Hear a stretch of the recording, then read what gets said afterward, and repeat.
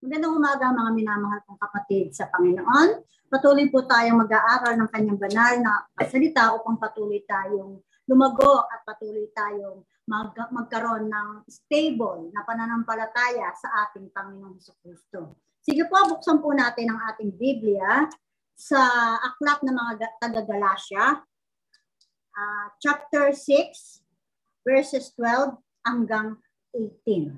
Sige po. Basahin po natin. Hallelujah, hallelujah. Bukas na po ba ang ating mga Biblia? Gusto lamang ng mga namimilit sa inyo na kayo'y magpatuli na makita silang gumagawa ng magandang bagay. Ginagawa nila iyon upang wag silang kusigin dahil sa krus ni Kristo. Kahit na silang mga tuli ay hindi naman tumutupad sa kautusan. Nais lamang nilang patuli kayo upang maipagmalaki nila na kayo man ay tumutupad sa tuntuning ito. Huwag namang mangyari sa akin na ipagmalaki ko ang anumang bagay bukod sa krus ng ating Panginoong Jesucristo. Sapagkat sa pamamagitan nito, ang mundong ito'y patay na para sa akin at ako'y na may patay na rin sa mundo. Hindi mahalaga kung tuli man o hindi ang isang tao. Ang mahalaga kung siya ay bago ng nilalang. Manatili nawa ang kapayapaan at habag ng Diyos sa lahat ng namumuhay ayon sa tuntunin ito at sa buong bayan ng Diyos. Kaya mula ngayon, huwag nang dagdagan ninuman ang aking paghihirap sapagkat ipinakita ng mga pilat sa aking katawan na ako'y lingkod ni Jesus. Mga kapatid, sumain niyo nawang lahat ang kagandahang loob ng ating Panginoong Jesucristo. Amen. Sige po tayo manalangin. Aming Diyos na banal na ngayon po'y nakatunghay sa lugar na ito at patuloy mo sinisiyasat ang aming mga puso. Nawa matunghayan mo po ang aming mga puso, bagamat kami po'y magkakaiwalay, matunghayan mo na itutunay kaming sumasamba sa Espiritu at katotohanan. At meron kaming pananabik sa iyong buhay at makapangyarihang salita.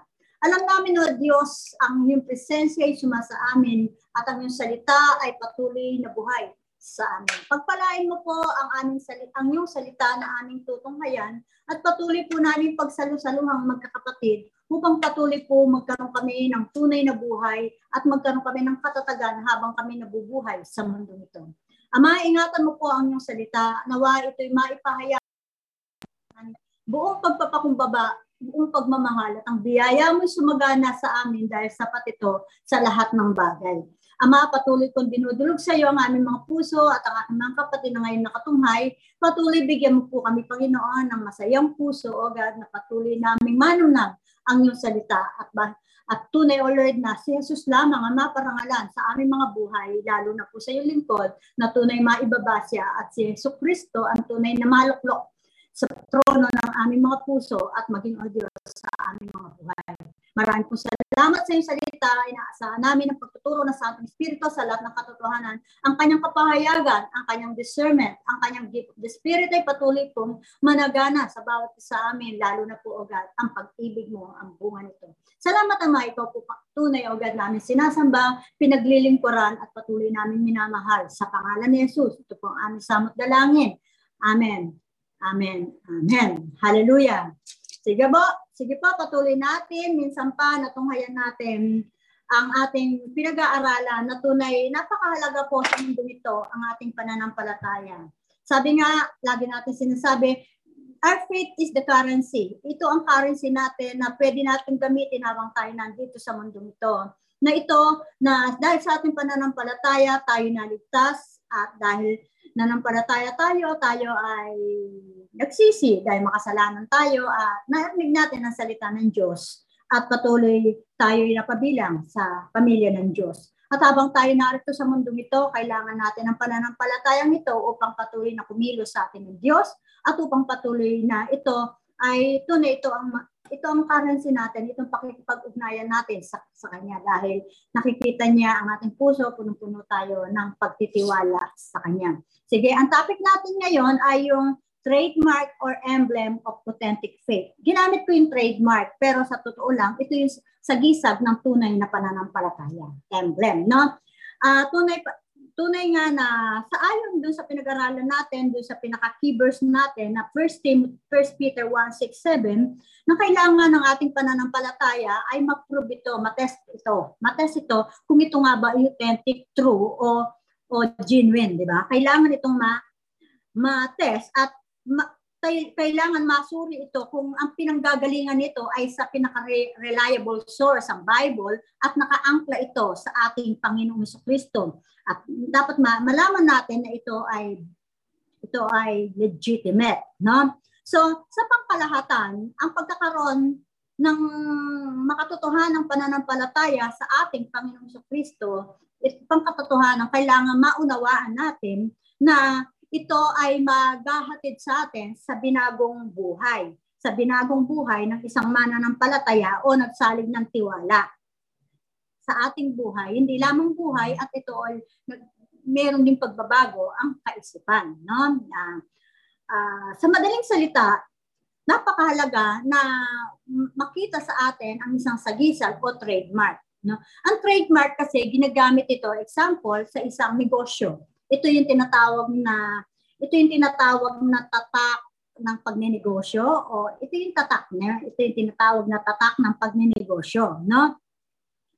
Tunay nga napakahalaga nito dahil pag sinabi natin kasi trademark na kailangan nito ay merong tatak sa atin at merong naitatatak ang tao, ang sanlibutan sa ating pamumuhay kung authentic ba ang ating pananampalataya. Example na lang yung Coke, di ba? Alam natin ang Coke ay pag sinabing it's the real thing at ang Coke makikita natin sa labas pa lang yung trademark niya ay pula, meron siyang pula, di ba?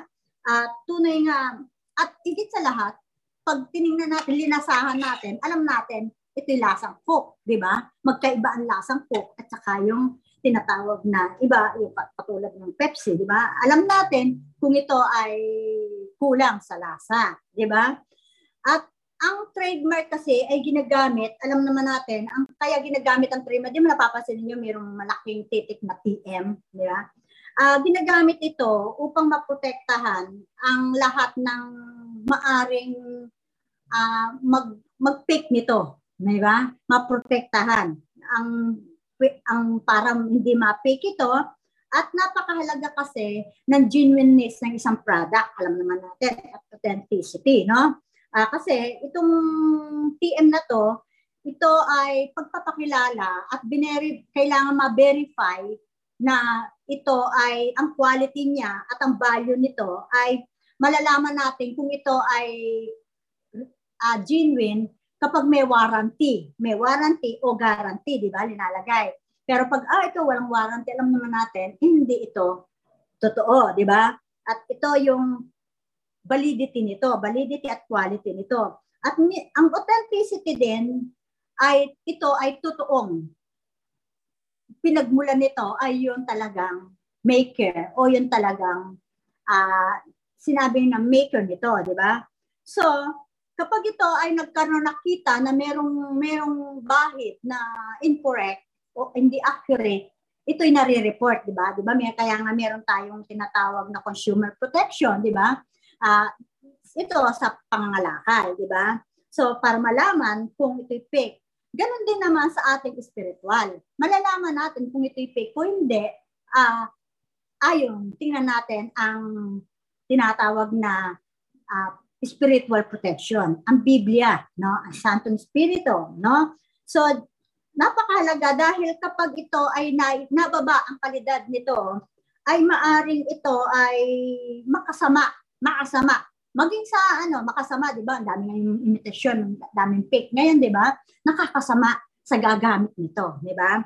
Kaya ngayon, ganun din naman para maunawaan natin ito, ganun din naman ang dapat nating ilagay na basic na pangunawa sa natural. Sa natural, ito yung basic natin pangunawa. So, tingnan natin ngayon sa spiritual level, sa spiritual nating realm, sa spiritual realm. Ganun din naman na pareho din kailangan masuri ito ang na ito talaga ay mula sa truth na source at ito ay makikita ang prinsipyo nito, yung talagang prinsipyo nito, no? So makikita natin ang operation sa natural At ito mas higit, kung sa natural ay napakahalaga ng genuineness, authenticity ng isang produkto, how much more yung isang spiritual. Sa spiritual natin ay mas mahalaga. Dahil ito, kapag ito ay na-fake tayo, may kasama sa ating katawan. Pero kapag ang spiritual naman ay merong pagka-fake, hindi lang katawan makakasama, kundi ang nakasalalay ito ang kanyang kaligtasan, ang kanyang kaluluwa. No? Napakahalaga nito. So, napag-aralan natin nung nakaraan na sabi, ang faith that is not tested cannot be trusted. Di ba? Kaya nga, ang pananampalataya na hindi sinusubok, hindi nasubok, ay hindi mapagkakatiwalaan. No? Unless it is proven to be genuine. Di ba? Kailangan ma-prove na genuine. No? So, tingnan natin ngayon yung trademark of authentic faith in Christ na dito sa Book of Galatians, masyadong in-emphasize dito ang tinatawag na saving faith. Saving faith na ito ay makikita natin dito, ang saving faith ay hindi nagbumula sa ating sariling katwiran, sa self-righteous nating ginagawa, kundi sa pamamagitan ng pananampalataya ng isang individual sa ating Panginoong Jesucristo, sa kanyang pagtitiwala sa ating Panginoon Jesucristo. And a true saving faith must have an outlived emblem. Kailangan meron siyang, ang tawag dito, meron siyang panlabas, meron siyang pamumuhay, makitaan siya ng sagisag ng buhay ni Kristo. Kailangan makitaan siya ng sagisag ng buhay ni Kristo. Number 1, an authentic faith is primarily on internal matter, not just external. Di ba? Ang makatotohanang pananampalatayang nakasalig sa Panginoong Jesucristo ay pangunahin nito. Ang pangunahin nito ay panloob. Ito ay panloob na gawa. Ito ay panloob na gawa, hindi lamang panlabas na gawa. Kailangan ito'y magsimula sa panloob na gawa at ito'y tinatawag na authentic worship. Ito'y tinatawag na authentic worship. Sa verse 12a, tingnan natin verse 12a. Gusto lamang ng mga namimilit sa inyo na kayo magpatuloy na makita nilang gumagawa ng magagandang bagay. Di ba?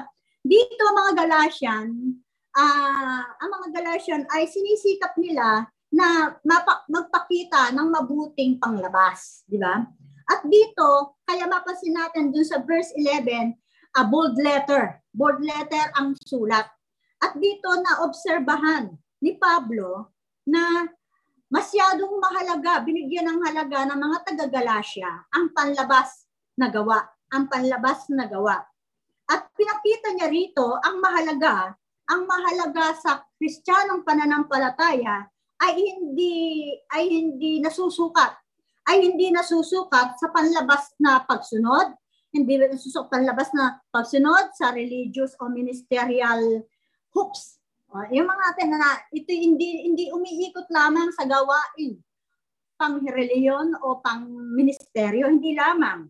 Kailangan ito ay matiyak na ito'y katanggap-tanggap sa Diyos. Ito ang pinakita niya kasi ang mahalaga sa Kristiyanong pananampalataya ay ito, no? So, tandaan natin, ang Diyos ay tumitingin sa authenticity ng ating pagsamba. Sa panloob, tinitingnan niya ang ating puso, no? Tinitingnan niya ang authenticity. Minsan merong isang pastor na pumunta sa isang simbahan. Ang gagaling kumanta, maging ang preacher, napakagaling ng preacher, maging ang giving, maganda, lahat nakita niya, no? Pero ang naobserbahan niya ay ang pagkanta nila ay parang casual manner lang, na kumakanta lang, pero hindi nakakonsentrate sa Diyos. Hindi nakakonsentrate na pag kumakanta, hindi nakakonsentrate sa Diyos, di ba? Napansin niya yon. At magagaling sila, gaganda ng boses, may blending, mga banda, magagaling lahat, maging hanggang makapag-preach, ang galing, talagang dynamic ang pangaral. Pero maayos, ang dami nilang estilo, mga variation, talagang ahangaan mo. When it comes sa music, sa preaching, lahat ng bagay na ginagawang pang ministeryo. Pang lahat, no? So, kailangan kung tayo kakanta sa Panginoon, tayo mangangaral, tayo magbibigay, ang puso ang naitataas. Tinataas natin ang puso. Tataas natin ang puso sa pagpupuri sa Panginoon dahil karapat-dapat purihin ang ating Diyos, no? At magkaroon tayo ng isang authentic, internal, God-centered worship. Makatotohanang pangloob na ang sentro ay ang pagsinasamba natin, ang Diyos, no? Sentro, no? So, alam natin si Jesus Christ din ay na-upset siya sa ginagawa ng mga Periseyo. Kaya ginawa niya, nagsalita siya, nag-rebuke siya. Ang sabi nga niya na, ang mga taong ito, kinikilala nila ako sa aking mga bibig, pero malayo ang kanilang mga puso sa akin. Di ba? Sabi niya, na-upset siya doon, nakita niya na parang, alam niya kasi, paimbabaw lang yung mga Periseyo. So, kung gusto nating ma-impress ang ating Panginoon sa ating pagsamba, sa ating paglilingkod sa Kanya, sikapin natin na ang ating puso, sikapin natin tayo maging tapat at yung expression ng ating pananampalataya sa Kanya ay tunay na simpleng pagtitiwala sa Kanya. Hindi naman kailangan malaki ang yung pananampalataya. Just a simple trust to Him, no? Yung love God above all, with all your heart, soul, and mind, strength, diba? So, ano ba ang pagsamba na may pananampalataya o pagsambang may the worship in faith, di ba? Tandaan natin ito, no? Our worship in faith is declared in how we bring and what we bring.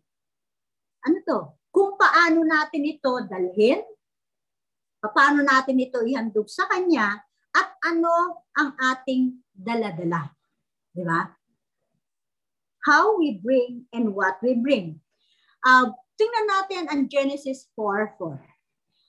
Nakita natin diyan na sa text na yan ay pinahayag na si Abel ay higit ng kinalugdan ng Diyos at higit na tinanggap ng Diyos ang kanyang paghahandog. Di ba? Higit na tinanggap. At yung kay Cain ay hindi kinalugdan ng Diyos at hindi tinanggap ng Diyos. Pero pareho silang naghandog. So, tingnan nga natin ang sinabi ng Genesis 4. Genesis 4. Sige. Sabi, dumating ang panahon, sinundan ni Cain, nasan na ba lang? Ito. Dumating ang panahon na si Cain ay naghandog kay Yahweh ng ani niya sa bukid. Kinuha naman ni Abel ang isa sa mga panganay ng kanyang kawan. Pinatay niya ito at hinandog ang pinakamainam na bahagi. Si Yahweh ay nasiyahan kay Abel at sa kanyang handog. Ngunit hindi niya kinalugdan si Cain at ang handog nito. Ito ang dahil dito, hindi mailarawan ang mukha ni Cain sa tindi ng galit. Bakit hindi tinanggap? Pareho. Kaya, ang ating pagsambang pananampalataya ay kitang-kita ng Diyos at pinanunood po ng Diyos ang ating paghahandog sa Kanya, ang ating pagsamba. Kung ito ay mula sa right heart at right posture. No, huwag tayo nakasimangot pagsasamba tayo sa Panginoon o maglilingkod tayo sa Panginoon. Hindi nalilingit sa Diyos at kung ano nasa puso natin, dito po ang lalabas talaga. Kaya hindi na tayo makapagtatago maging sa mga kapatid natin. So, ang ating pagsasamba may pananampalataya, ang sabi sa Hebrews 11:4, ito ay lifelong testimony. Ang sabi ng 11:4 of Hebrews, ito ay nakaugnay sa Genesis 4:10 na kahit na patay ay nagsasalita pa. Di ba? Walang pwedeng pumigil sa atin, sa ating pananampalatayang pagsamba sa ating Diyos. No? At katulad ni Abel, pinatay siya ni Cain pero narinig ng Diyos na humihingi ng justisya. Narinig ng Diyos ang kanyang iyak. Di ba? Ang kanyang iyak, yung iyak ng pagsamba. No?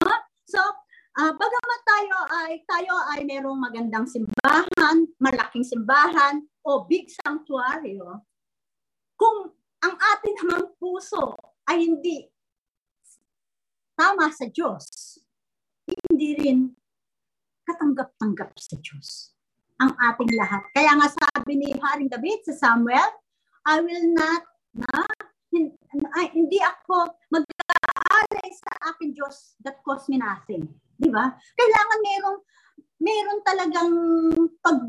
talagang kabayaran na merong halaga. Ang puso ang importante. Kaya sa mga Galatians, importante sa kanila, nakita ni Pablo, importante ang panlabas. Kaya sabi nila, pinakikita lang nila magpatuli para lang na makita, sumusunod sila. Pero sa totoo lang, iba yung kanilang rason. Kaya nila inuutusan yung mga nakakilala na mga taga-Galatia na magpatuli. Pangalawang, an authentic faith doesn't compromise to avoid persecution. Doon ang sabi, ginagawa nila iyon upang huwag silang usigin dahil sa krus ni Kristo. Yan. Ang may makatotohanang pananampalataya, hindi niya ikukompromiso, para hindi siya makikipagkompromiso para lang maiwasan niya na hindi siya usigin, hindi siya pagtawanan, hindi siya pagsabihan na walang pakikisama. Yan, no? Sa ating present day na kultura, mga kapatid, sa panahon ngayon, laging pinapayagan ang mga talagang halos pinapayagan ang mga iba-ibang forma ng pananampalatayang expression o Christian expression. Pinapayagan yan, no? Pinapayagan. At sa ibang mga kapaligiran din naman, ang iba ay puno-puno ng kalayaan at sinasabi nila Christian democracy. Meron tayong kalayaan. Yan, pinapayagan. Pinangalandakan nila ang kalayaan bilang Kristiyano. Ang iba naman, sobra namang higpit sa batas. Yan sa ating mga kapaligiran ngayon. Katulad ng mga taga-Romano, ang mga taga-Romano ay merong kapangyarihan para i-enforce ang gusto nilang mangyari. Di ba? Katulad ng religious outbearing, di ba? Masyado nilang pinabibigat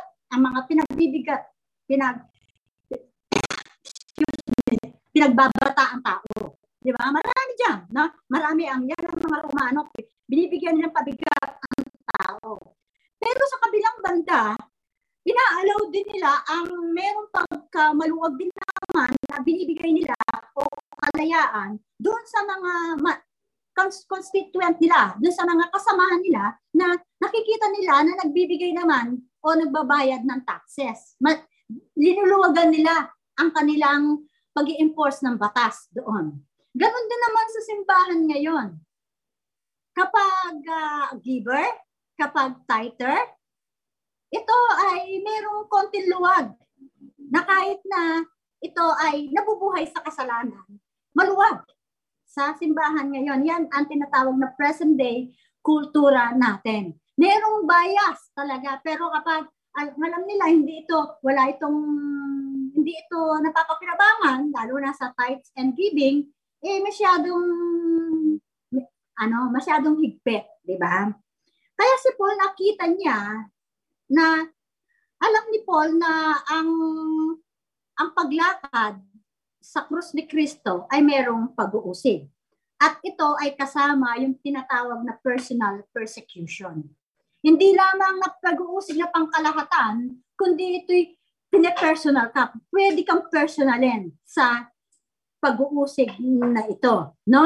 So, alam naman natin na bilang mga tutunay na nagtalaga sa Panginoon, at katulad ng pinag-aaralan natin sa Bible study, expected naman natin talaga na mayroong pag-uusig, lalo na pag talagang nagtalaga tayo sa Panginoon, di ba?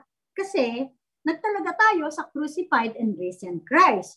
Katulad ng sinabi ni Paul sa 2 Corinthians 11:23, na pinakita niya dyan, ano ang kanyang naranasan. Pero bagamat ang dami niyang naranasan, hindi siya natinag simula nung nasumpungan niya ang Panginoon sa daan ng Damascus. At nagbigay ng liwanag sa kanya ang salita ng Diyos. At na-experience niya si Kristo bilang risen Christ sa kanyang buhay. No? Ang tanong ngayon, what would be our response to observing our efforts toward becoming a user-friendly? Napakaraming churches ngayon na user-friendly. Hindi masamang maging friendly.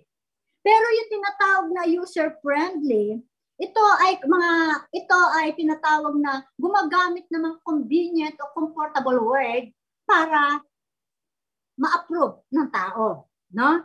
Napakahalaga para hindi natin makompromiso ang katotohanan, hindi natin makompromiso ang krus ni Kristo para para ma-avoid natin ang persecution. Napakahalaga na faithful tayo. We must be faithful to the gospel message of salvation. Kailangan tapat tayo doon sa mensahe ng gospel of salvation, ebanghelyo ng kaligtasan. Ang iba, binababa ang kalidad nito. Manampalataya ka lang. Sige, ibukas lang yung bibig si Jesus bilang Panginoon tagapagligtas. Ligtas ka na. Pero hindi sinasabi na tayong lahat ay makasalanan. Kailangan niyang magsisi ng kasalanan at talikuran niya ang kasalanan at manumbalik sa Diyos. Di ba? Yan ang totoong gospel at siya ay pinatawad ng dugo ni Jesus at sa kanyang pananampalataya na inako ni Jesus ang kasalanan at siya ay na-born again, napabilang sa pamilya ng Diyos, siya ngayon ay meron ng bagong buhay. Yan ang kasama pa sa gospel message, si Jesus ay babalik na muli. Yan, no? So, kailangan natin itong ma-establish, no? Maging tapat din tayo sa pagtuturo ng katotohanan. A sound doctrine at talagang teaching. Tinatawag na uncompromised teaching and preaching the scripture. Ang totoong pagtuturo at pagpangangaral ng kasulatan ay hindi popular. Hindi popular. No? Mas popular ang humorous, yung tinatawag na interesting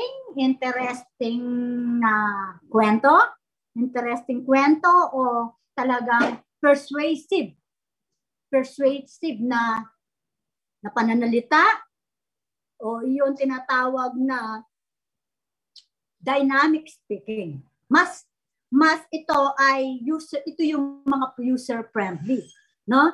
Mas ito ang gusto at ito talaga ay makakapag-draw near tayo ng crowd. Papasin nyo, ngayon, mas gusto ng tao masaya, kaya gustong-gusto nila yung mga nagpapatawa. Di ba? Na gustong-gusto nila. So, at yun ding mga convenient at tinatawag na comfortable word. Yan, mas maraming crowd dyan. Hindi popular ang talagang sound teaching, no? So, ang bawat believer, inaamin natin, at ikaw at ako, bilang mananampalatayang nagtalaga sa katotohanan, inaamin natin na nagbibigay ito ng sakit. Nakakapil tayo ng pain. Minsan lalo na kapag kino-compare tayo sa mga ibang mga set of gifts, maraming gifts. Kino-compare tayo sa mga na-blessed na mga churches. Hindi masama yan. At maging sa mga big churches, hindi masama yan. Kung ito ay ekspresyon, ang kanilang ginagawa ay ekspresyon ng kanilang katapatan, hindi masama. Pero kung ito ay gagawin nila dahil ekspresyon ito ng kanilang kompetisyon o pangungutya, hindi tama. Kailangan, okay lang naman na talaga merong maliit o malaki, merong gifted, at marami naman, iba-iba naman ang regalo ng Espiritu Santo. Salamat sa Panginoon for mega churches, para mga magagaling nating mga preacher, teachers, magagaling. Salamat sa Panginoon dahil ginagawa nila ito ng may tapat na commitment, na may tapat na paghahandog sa Panginoon. Pero hindi yung na kompetisyon at pangungutya, no? So, si Paul pero wag natin namang ikompromiso ang major on minors. Mga minor yan. Wag naman natin ikompromiso para dumami lang tayo, ibaba natin ang kalidad ng ating pagtuturo, ng kalidad ng katotohanan. Wag naman natin ikompromiso ang major. Wag tayong tumingin sa minor. Minor yun, minor yung mga ganyan. Pero napakahalaga na para maging matingnan tayong mabuti o maging mabuti tayo sa kanilang panangin para ma-avoid natin ang persecution for the sake of the cross of Christ and faithfulness to the God's word. Wag naman, maging tapat tayo sa salita ng Diyos at sa krus ni Kristo. No? So, si Paul rebuke niya ang mga taga-Galatians. Ini-emphasize ninyo ang panglabas, no? Circumcision.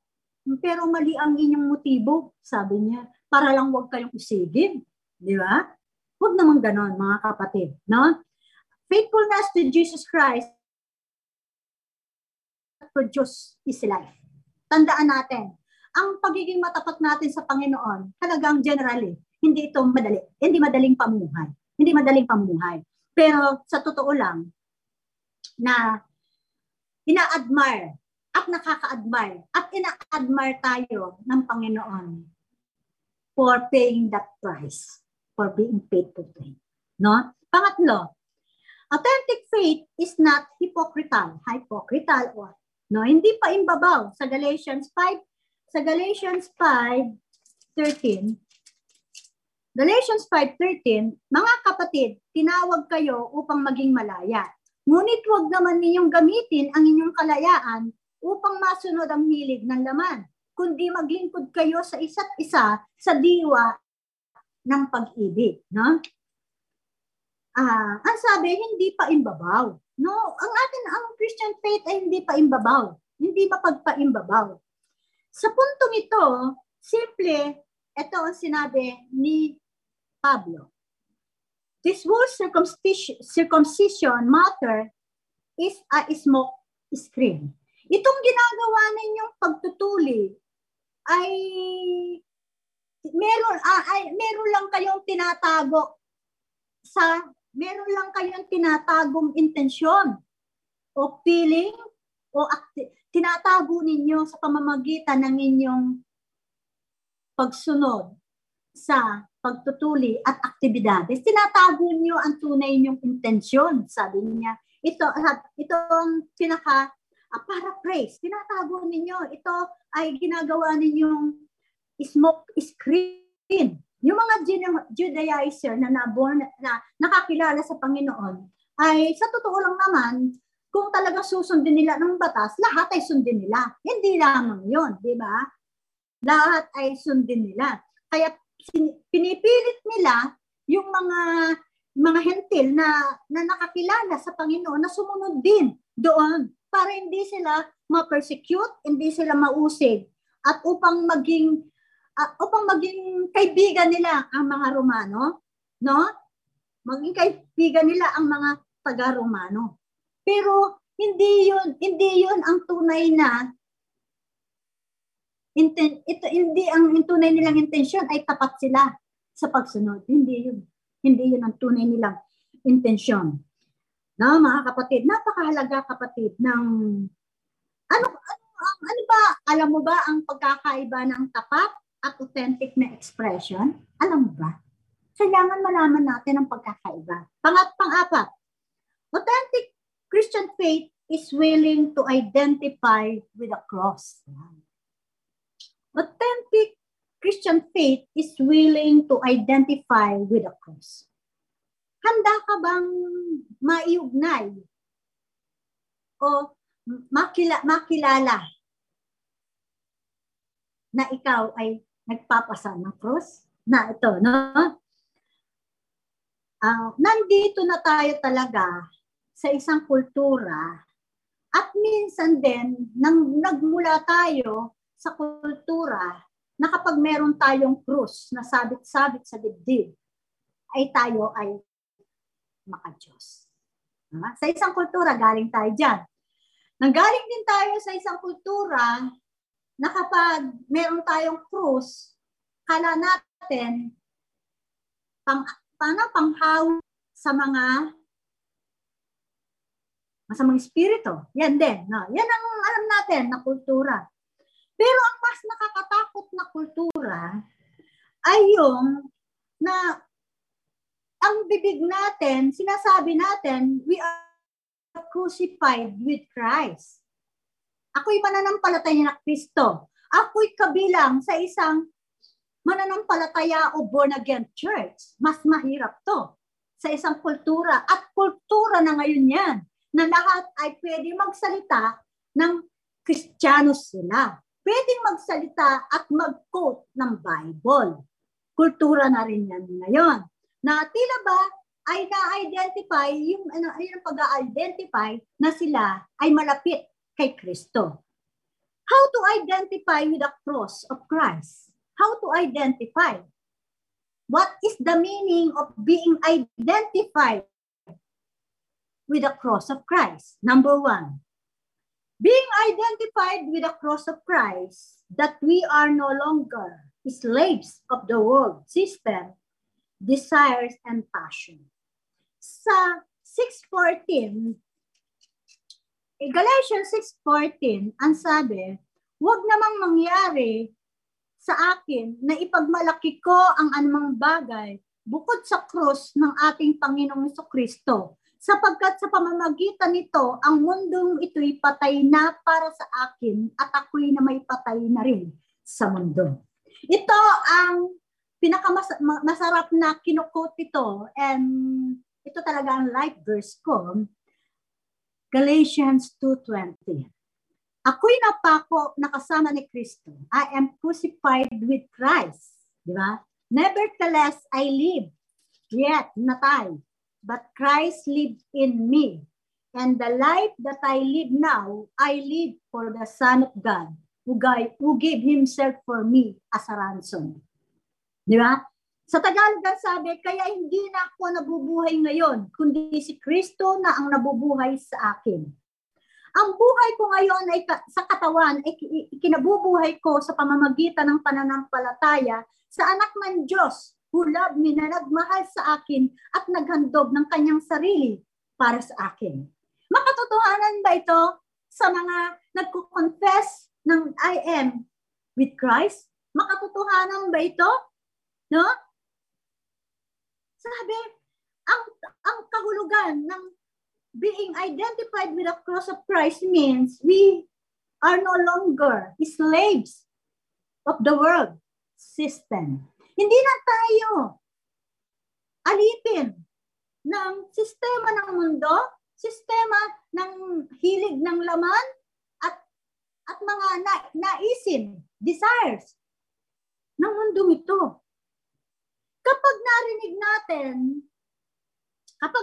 natin ang I no longer live and the life I live now, anong ibig sabihin nito?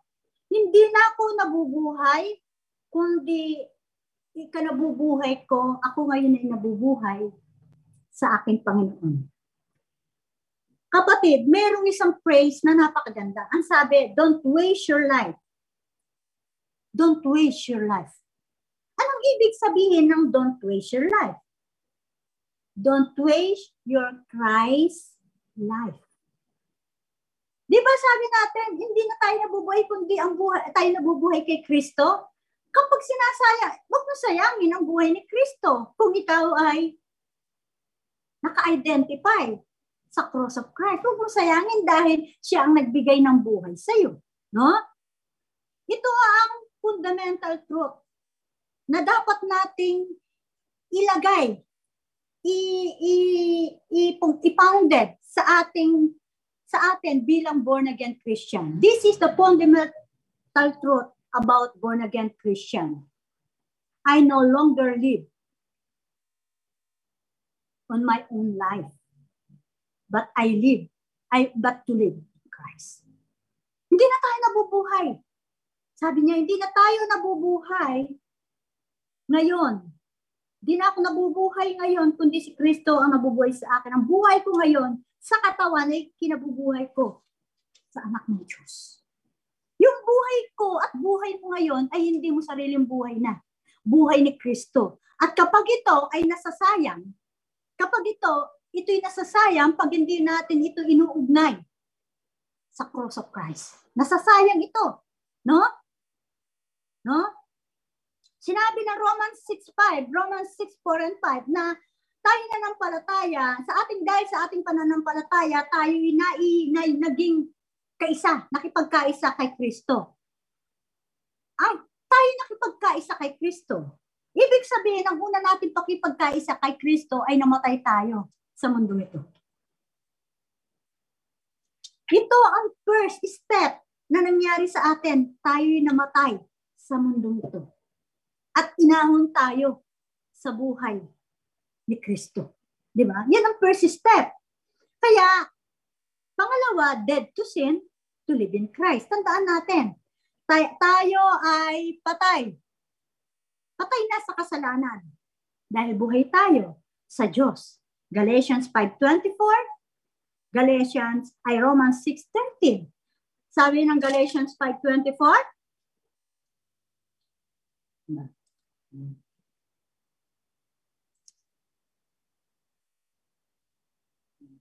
at ipinako na sa krus ang mga nakapagkaisa kay Kristo, Jesus, ang kanilang laman at ang masasamang pita nito. Pinako na sa krus, di ba?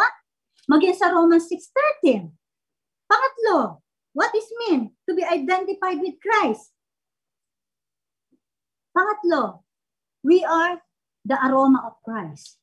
Sa 2 Corinthians 2:14, ang sabi, we are the aroma of Christ.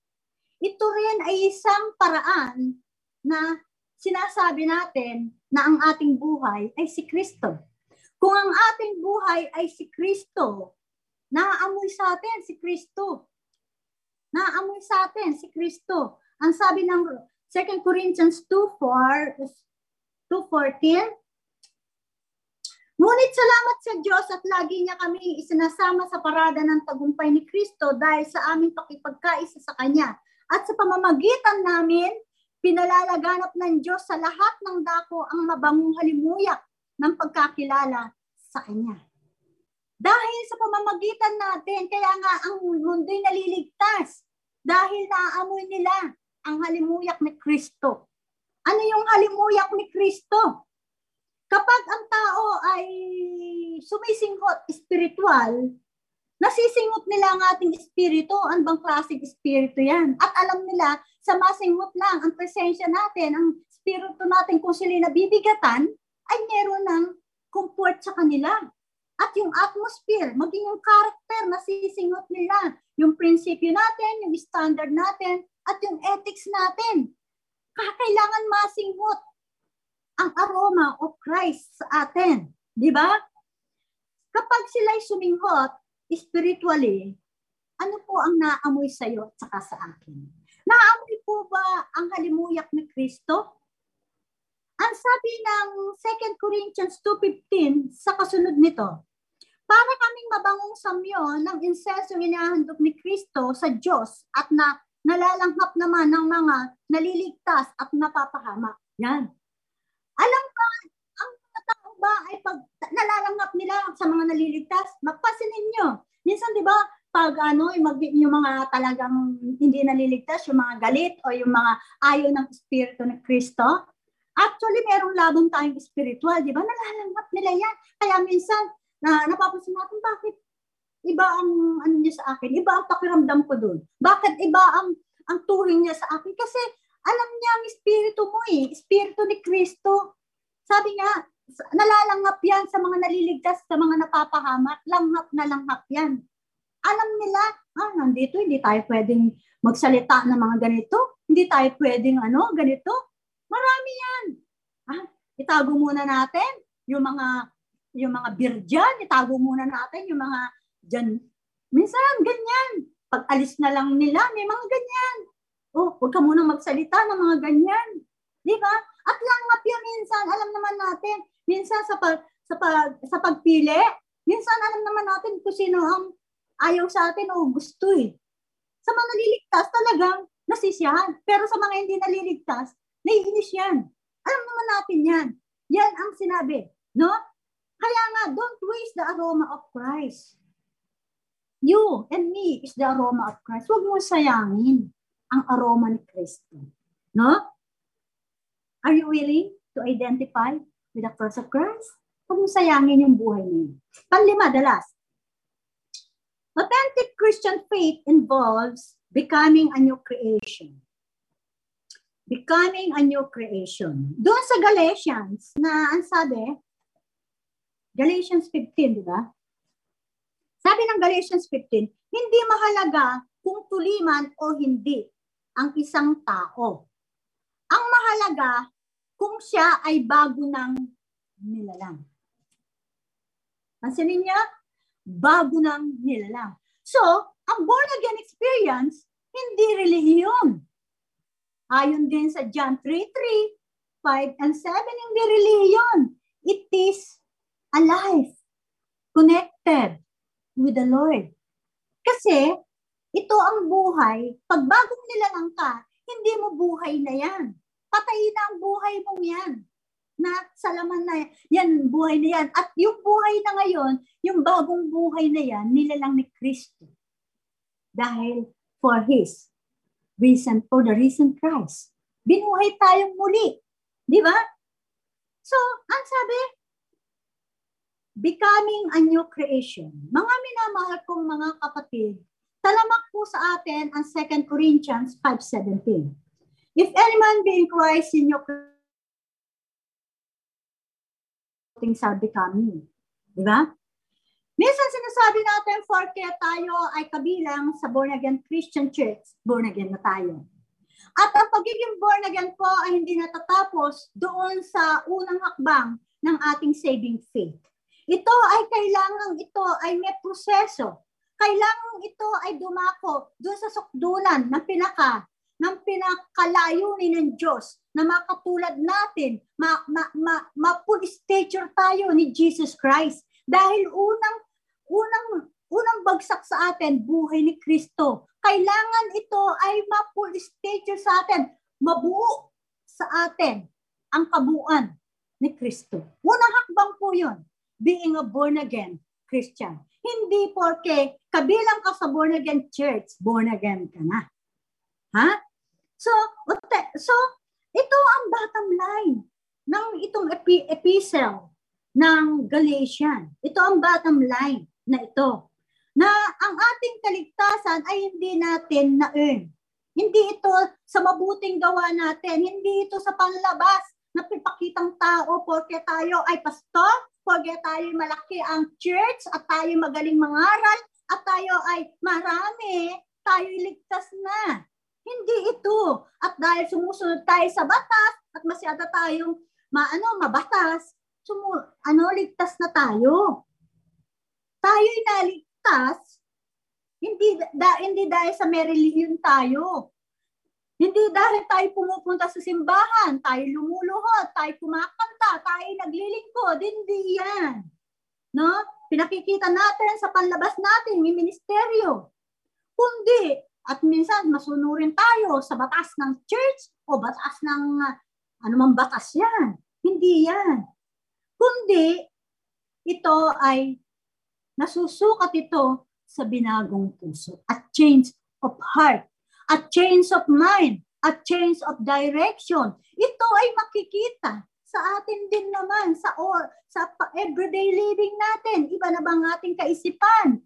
Tumalikod na ba tayo sa kaisipang makamundo? Doon sa nakalagay diyan sa Galatians 5:18, 5:15 to 18. Tumalikod na ba tayo sa Diyos-Diyosan?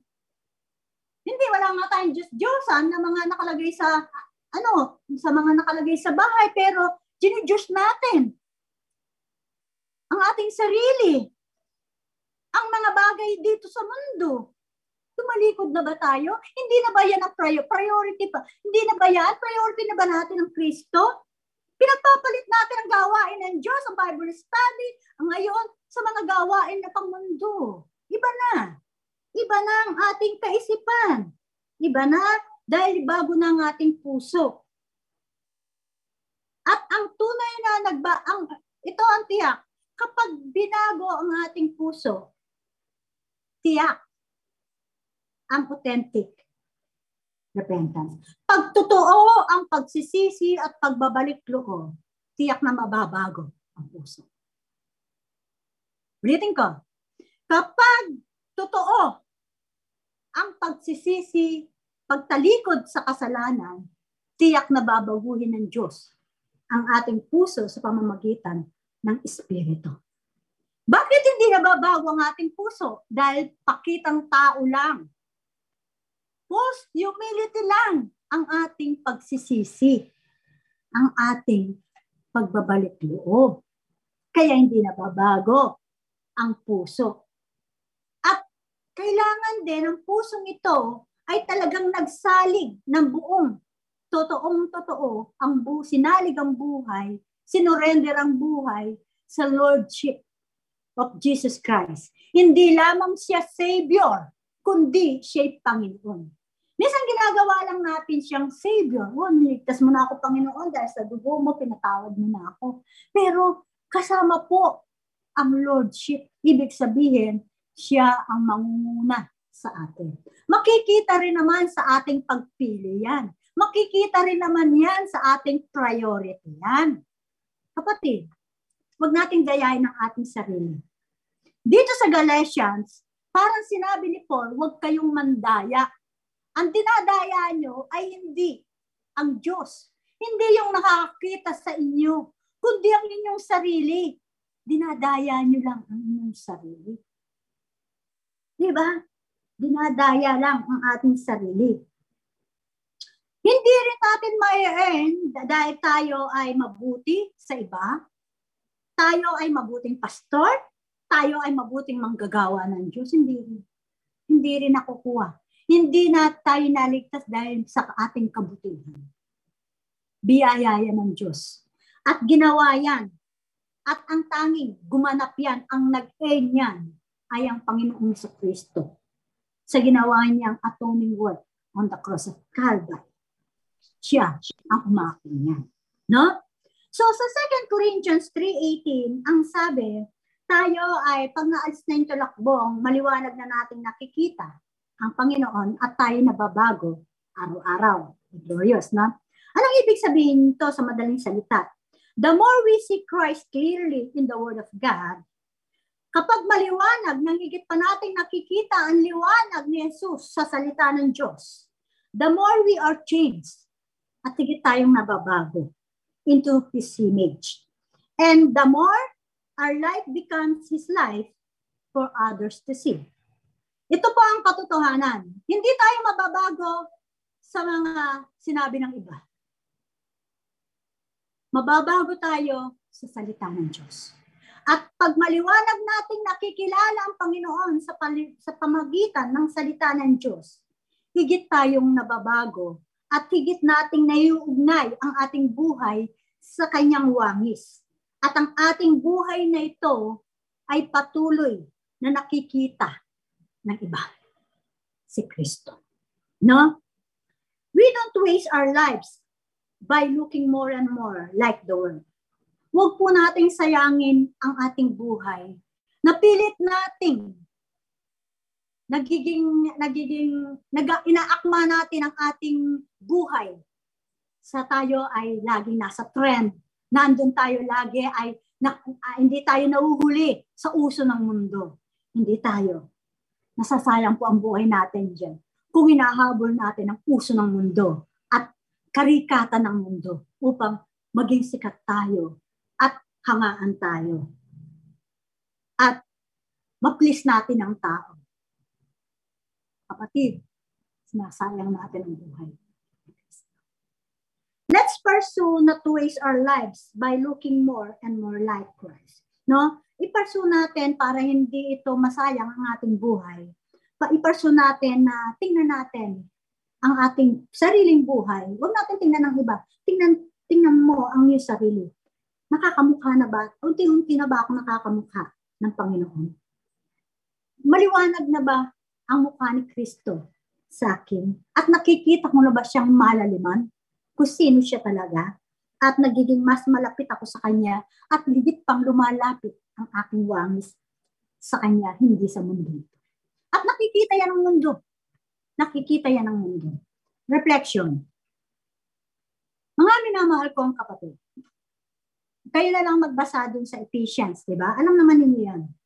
Na, mga kapatid, reflection. Ang Diyos ay patuloy, God is in the business of bringing about a new creation. Ang Diyos ay patuloy na gumagawa at patuloy ang kanyang trabaho ay patuloy niyang ginagawa.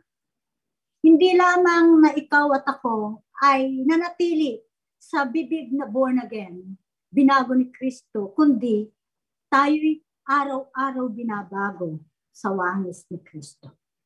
At ang mundo ngayon ay patuloy niyang babaguhin. Di ba? May bagong langit, may bagong lupa. Ito ang katibayan na ito ay kailangan. Kapag tayo'y binago niya, ikaw at ako ay akmana sa bagong langit at bagong lupa. Pero kung hindi tayo nababago, hindi pa tayo fit for that preparing a new heaven and a new earth, as written in Revelation 22. No? Are you willing to release people nearest to you to allow them to grow into the people of God and make a disciples? Willing ka ba na palayain mo yung mga tao na gusto mo, na higit mong gusto na sambahin ka o maging malapit sa'yo? Palayain mo sila na sila'y lumago bilang tao ng Diyos. Sila'y lumago bilang tagasunod ni Kristo. Huwag nating manipulahin ang tao para maging nearest sa atin.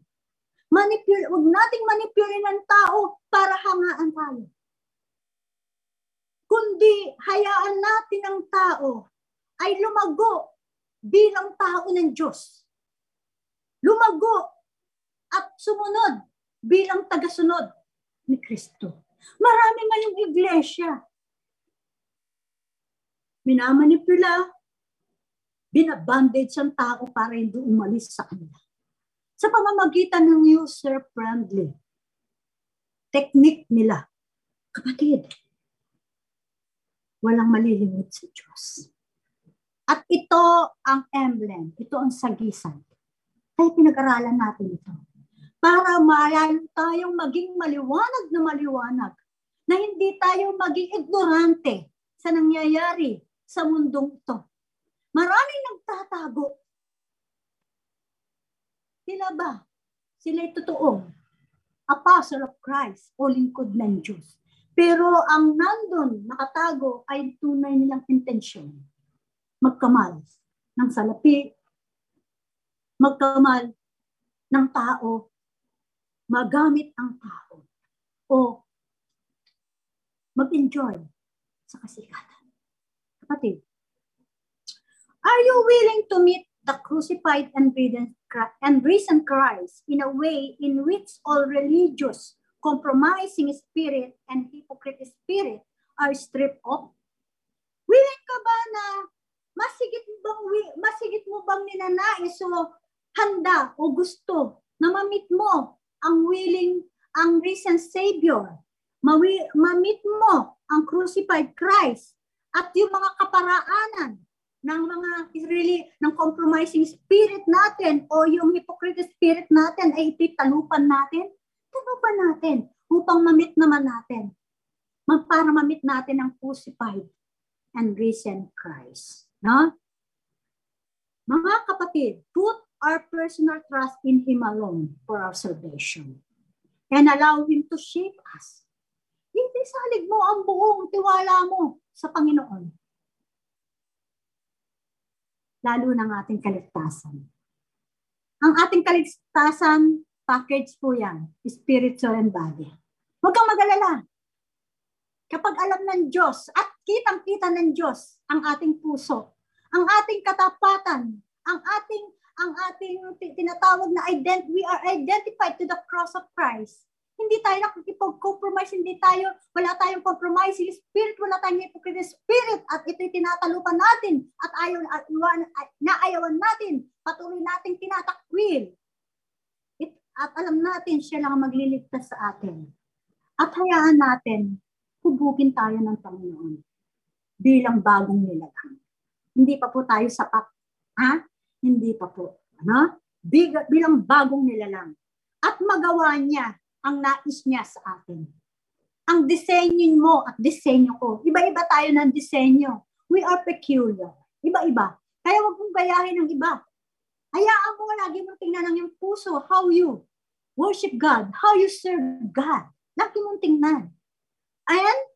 At sa pamamagitan mo, ang plano niya ay maganap to turn the world upside down to Christ. Itong naisip natin na sa pamamagitan natin, mabaligtad ang mundo para kay Kristo. Maliwanag po ba? And our conclusion. Ito ang kahuli-huliang paraan, ang pananalita ni Pablo sa Galatians 6. Ito ay tinukoy niya ang pamumuhay sa pamumuhay na ang buhay ni Kristo ang ating pinamumuhay. Ito ay ahayagan niyang sinabi, huwag nating sayangin ang buhay na pinagkatiwala ng Panginoon sa atin. Hindi mo buhay yan, hindi ko buhay yan. Huwag mong sayangin para lang sa sarili natin. Katanyagan, para sa pagkukunyarin. Huwag mong sayangin. No? Ano ang sabi ng Galatians 3:27? Galatians 3:27. Sabi ng Galatians 3:27. Si Kristo mismo ang inyong isuot na parang damit nang kayo ay nabautismuhan sa inyong pakipagkaisa sa Kanya. Si Kristo mismo ang ating isuot. Sabi rin ng Romans 13:14. Sabi ng Romans 13:14. Sige, basahin natin. Mga last verse natin. 13:14. Gawin ninyo ang Panginoong Kristo bilang sandata at huwag ninyong pagbigyan ang laman upang masunod ang hilig ninyo. He is our weapon. He is siya. At kapag siyang ginamit natin, He can fight for us. Kaya natin paglaban. Huwag kang makipaglaban na hindi mo suot-suot si Kristo. Huwag kang makipaglaban na hindi siya ang sandatan. Hindi pa. Dahil napakahalaga niyan. No?